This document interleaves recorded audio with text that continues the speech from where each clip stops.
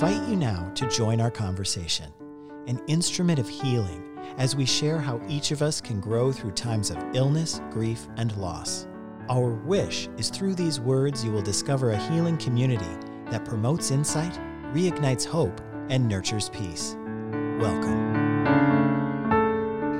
I love that inhale that you just did, Kelly Grosslogs. How are you?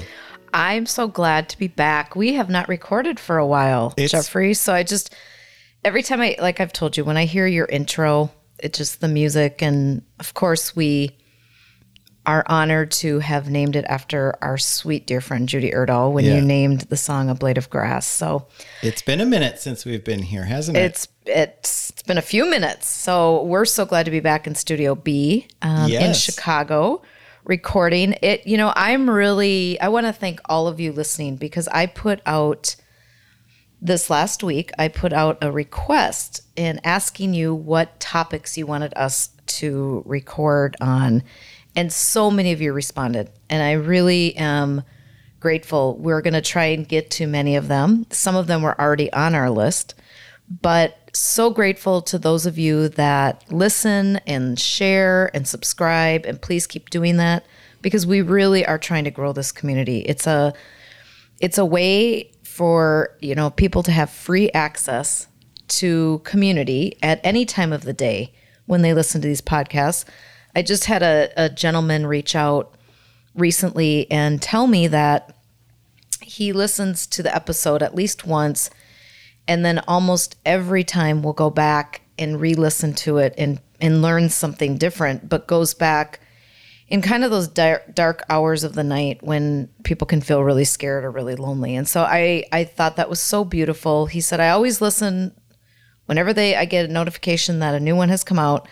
I kind of listen to it, but then I go back and I really listen to it when I'm feeling lonely. And so that just means so much. So welcome back. Welcome back. It's like a book. I always learn more too when I'm going back and editing these. Yes. I catch things that I don't recall saying or hearing during the actual recording. Right.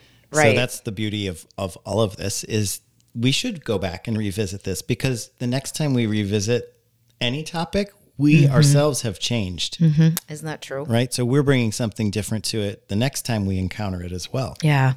So today we're going to talk about, and I'm just going to say the title is exactly as the person worded it to me, which is, when is it appropriate for us to get rid of belongings when somebody we love dies? So when is it an appropriate time to start releasing and getting rid of things that belong to them? It's interesting because the word appropriate, I think, is what I get hung up on, right? Because is it inappropriate if you wait 3 years? No, it's not.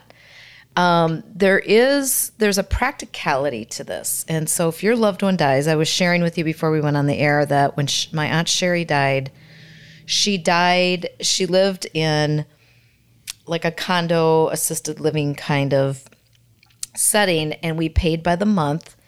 And because she died on the 30th of the month, we only really had a day to pack everything up, and she moved in and decorated it so beautifully and had a lot of her personal belongings there. Wait, you only had a day? We only had a day. Wow. And so... How'd you deal with that? Well, the beautiful thing is the place gave us a grace period of 4 days. So looking back on it, I actually think it might have been okay. Now, when you are thinking about starting this process, please do not do it alone. And so we had people come in and help, because there are things that especially when you're approaching this and it's in the first, let's say, 6 to 12 months after someone has died, you're very raw and you don't want to let go of anything. You don't even want to let go. I remember coming across like a paper cup that she drank out of, and I didn't want to let go of that. Wow. Something she touched intimately. Exactly. That had still part of her on it. And it was good that we had others there that were more objective, that could literally take that cup and throw that away. And that cup was nothing. I mean, but it was like the sponge we used in her mouth, and it was just living parts of her, so to speak, in the DNA. And I was like, I can't get rid of this cup. Like literally just 24 hours ago, I was using this and washing her mouth out and all that. So when you do it in the beginning, you're very vulnerable and you're very raw. And so we had to do it. And some of you listening will have to do it because they maybe died in a nursing home or in an assisted living, or they're selling their home and they died unexpectedly and the closing is happening. Whatever it may be, sometimes the timeline is set for us. In those situations, I like people to set up 3 piles. The for sure I'm going to keep, the donate or sell, or the I'm not sure. And there are some, and the piles of the for sure and I'm not sure tend to be very big in the beginning, and the donate and sell is like 3 things. And so again, have somebody objectively come in and help. If you have the luxury of time to sit down and plan this first, and sit down with the team that you're going to do this with, whether it's friends, neighbors, other family, and talk about, we're going to start room by room. We're going to start in their living room, or we're going to start in their bedroom. We're going to go in the closet downstairs. But it's going to be too overwhelming for people to do this all at once unless you have to. And so truly sit down and kind of map out and plan, because when you go in there, you will be very overwhelmed when you see their things. Yeah.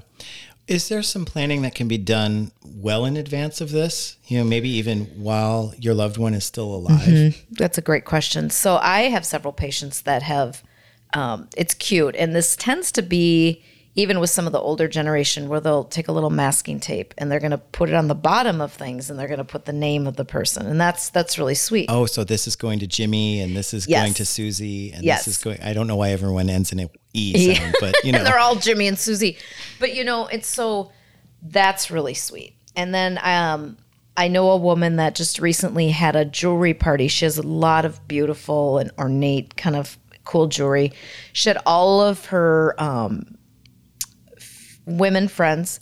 They came over, they sat on the bed, they took all the jewelry out, and they each got to pick like 3 pieces of hers. Oh, I love that. It was beautiful. And she had posted it on Facebook, and she's very weak, so they wanted to be with her, so they all got in her bed with her. And the stuff that didn't go, I think they were donating it to like a women's shelter or something. I can't remember what they're doing with it, but it was just a beautiful thing. So to your point, yes, sometimes these things can happen before. And if you're in a family where that's going on, I know that can feel very tender to be like, well, don't talk about that yet, Mom. You're still here and this feels weird. And it's actually not, because for the people who are dying, they don't, again, we've talked about this many times, they don't want to be forgotten. And so if they really want you to have a certain pair of earrings, let them talk about it. If they want you to have a certain picture, let them talk about it. This is part of their end of life work. Now, today's podcast is going to be more about when those conversations didn't necessarily happen. So you have these 3 piles: the for sure keep, the possibly sell, donate, and the I'm not sure. Now, once you have the for sure keep, some of the things are no-brainers. There's a gravy boat that's been in the family for heirlooms. Yeah, exactly. Heirlooms. Nobody maybe wants it, but you just can't get rid of it. And so, because it really means something. And so we have those items. Leave them if you can for a while and then come back, because oftentimes people will look at those and maybe get rid of 1 or 2 things out of that pile, put it in the I'm not sure, all of that. And the I'm not sure, if there's something you're struggling with and you think, nobody really wants this, it's really big, I don't have place, take a picture of it. We have the luxury now of having many of our phones have cameras on them. Take a picture of the item. I feel like I'm giggling because I think all of our phones have cameras on them. Well, I don't know. Does your mother's? Yes, actually, she's now in the smartphone realm. Okay. She's made it to the 21st century. Awesome, Jackie. Okay. Yep. Shout out to Jackie. She's going to sell stuff on Facebook Marketplace or Craigslist or something. And so, okay, that's great. So because all of us supposedly have cameras on our phones now. I just we'll got fact check that. Exactly. There might be one or two out there that don't, but take a picture or get your granddaughter or grandson, because they certainly have it, right? Oh yeah. And they love to do that or stuff. Niece or nephew. Take a picture of those things that are special. And so at least you have visual of it. And, and again, it might be, grandma really loved this Christmas ornament and nobody really wants it and they don't like it. It doesn't mean really anything to them, but they think of her when they look at it. So take a picture, and that might be enough for you. I mean, that may be enough. And I want to say that the word appropriate, I get hung up on that because there really isn't an inappropriate time to do this. It's going to be on everybody's calendar differently. Some people I've known, especially people that have lost children, have left their bedroom the same for years to come. And they maybe don't even make the bed because if the child last slept in that bed and then died, they don't, or they make the bed, they leave the sheets. That's okay. They leave their pictures up. They leave their toys in the spot the child last played with the toys. They have their cheerleading pom-poms, whatever that may be, absolutely fine. But I want to say to people that are thinking about it, it's a very emotional and raw experience no matter when you do it. It really is. And I think we spend more energy avoiding it than actually asking people to come in and help us. And there are some beautiful opportunities here. And again, when you're going through it, it's going to bring up emotion and you're going to want to tell the story about it. And some people are going to laugh about the item and some people are going to cry about the item. Some people might even fight over the item. And I've certainly seen that. Right. I have definitely seen that. So that is when it's better when grandma can assign these things to people. But absolutely, I have seen that. And so we hope it brings families in and closer. But we also have to be planful in that this could take days to weeks.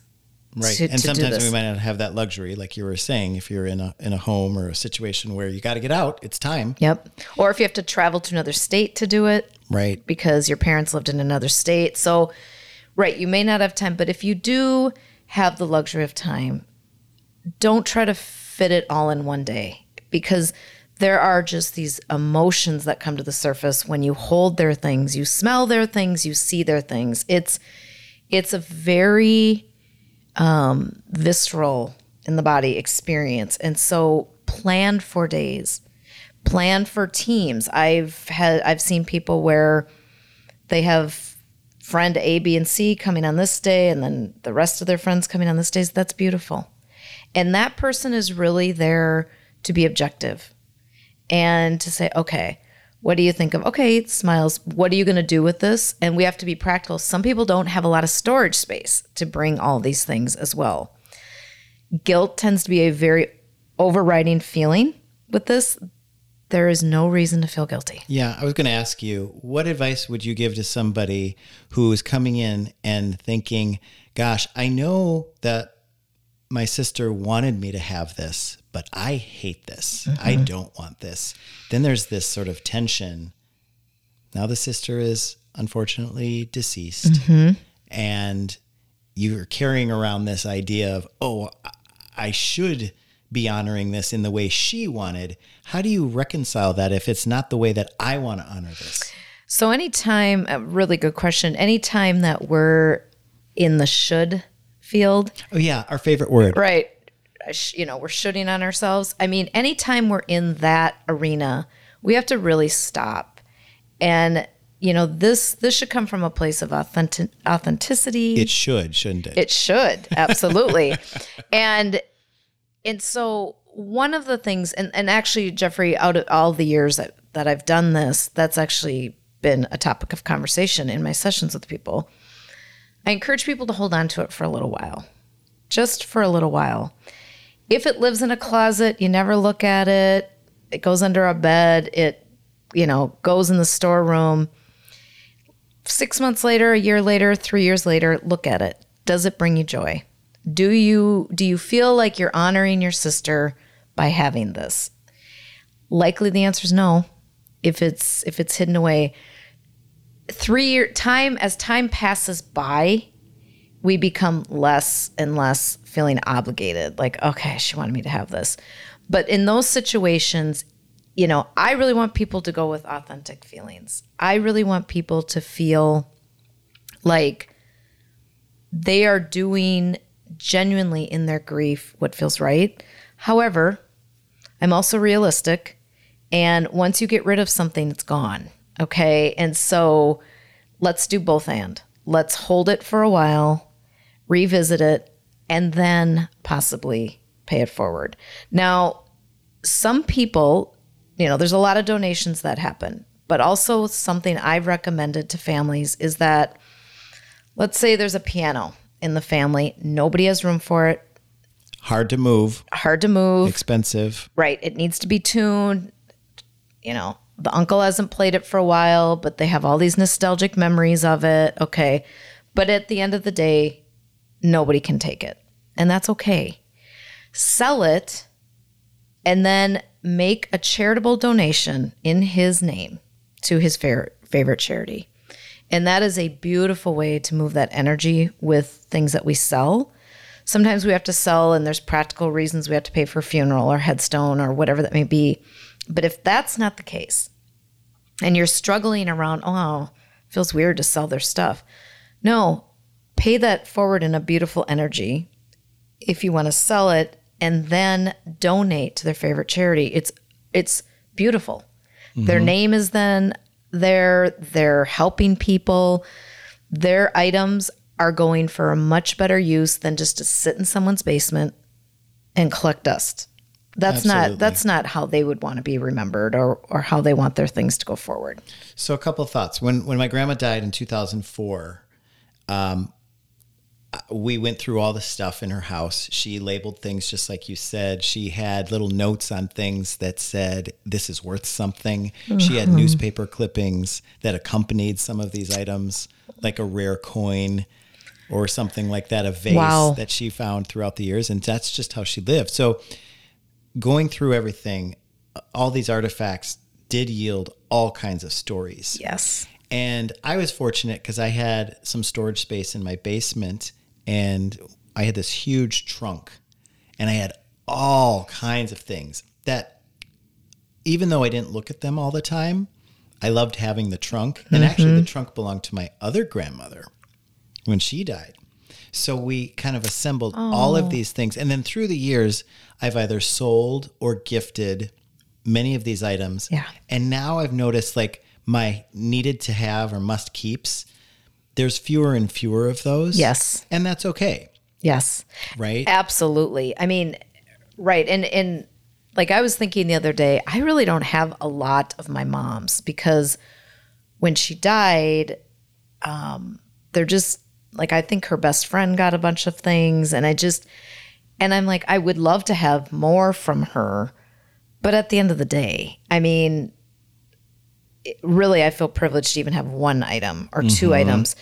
Another practical tip is everybody in the family kind of pick a number. And sometimes there's going to be grandchildren, nieces and nephews, cousins, friends. There's going to be a lot of people that maybe want part of this person.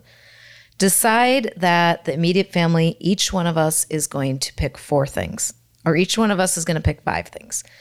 Then the next tier, the next generation, you all get to pick 2 things of grandma's. Then you go out and then, we're all kind of, and this pile is dispersing. But I think we have to set limits on it because otherwise it becomes a guilt trip. Like, okay. And there's going to be some siblings that say, I don't need anything. I'm going to remember mom with a picture. I'm going to remember. And those siblings tend to get criticized because they're like, what do you mean you don't want any? And they're just like, I have an apartment that's very small. I'm maybe not sentimental. Yeah. Mom isn't her stuff. Us judging other people's grief and other people's process. Exactly. So let people be where they want to be. Now, sometimes they say that in defense right up because it's too hard to have their things. However, we can only take people for what they say, for face value. And I really don't want people It's just not the time to badger. And we all honor and remember in our own way. And I think, I am very sentimental, but not as much as some people might be. And so I think for me, yes, I love some of the stories, but as you get farther away into these generations, you have no connection to some of these things that have been passed down to you. Like the scarf, it's fun. It's from my great-great-grandma, but I never met her. I've never seen her wear it. But I just have to take this because it's what you do in this family. Well, my mother took, speaking of scarves, my great-grandmother's mink stole. Oh, yes. Because I was in the theater and she thought that I would enjoy wearing it as a costume item at one point. And I'll be honest, I have that. And then my grandmother's flashy blouse. Mm-hmm. And both of them, and this is truly honoring them. This is by no means disrespectful. They're in my costume box. Yes. So when I have a party or I want to have some fun, what I love about that, even though I didn't know my great-grandmother, when I bring out all of these things, it's a fun exercise. And it absolutely. Reminds and me I've seen that shirt. It's pretty fantastic. It reminds me of Gladys, my grandmother, and that was her spirit. Yes. She would want to have a good time. Exactly. And you bring up a beautiful point. These things can be integrated into our worlds. Yes. They don't have to be in a glass case that nobody can ever box. Right, that no one can ever touch. So truly, as we're wrapping up, I think, the main message is what feels right to you, what's practical for your situation. Don't do this alone.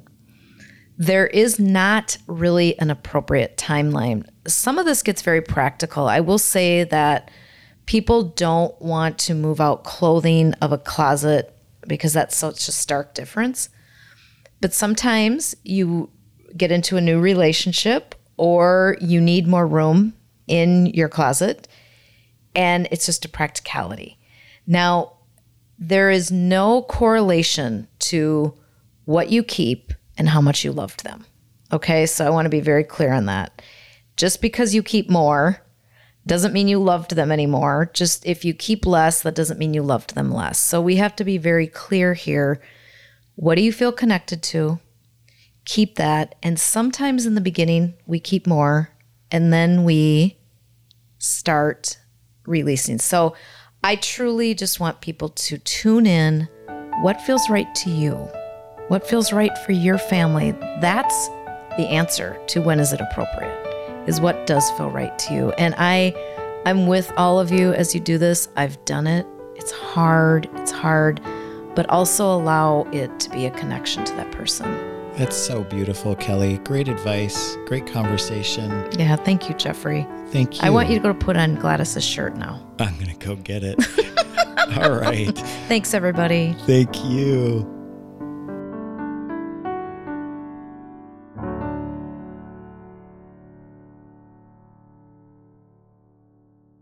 Thank you for listening to this CWK podcast. It's our hope that these words bring comfort, healing, and insight to your life, wherever you are and whatever you're experiencing. Please subscribe and share this episode. You can also follow and like Conversations with Kelly on Facebook. One quick note, we've done our best to share some ideas, tips, and techniques to help guide you. This podcast's content is not intended to be a substitute for or constitute professional medical advice, diagnosis, or treatment. We encourage you to seek professional medical advice if needed. Thank you.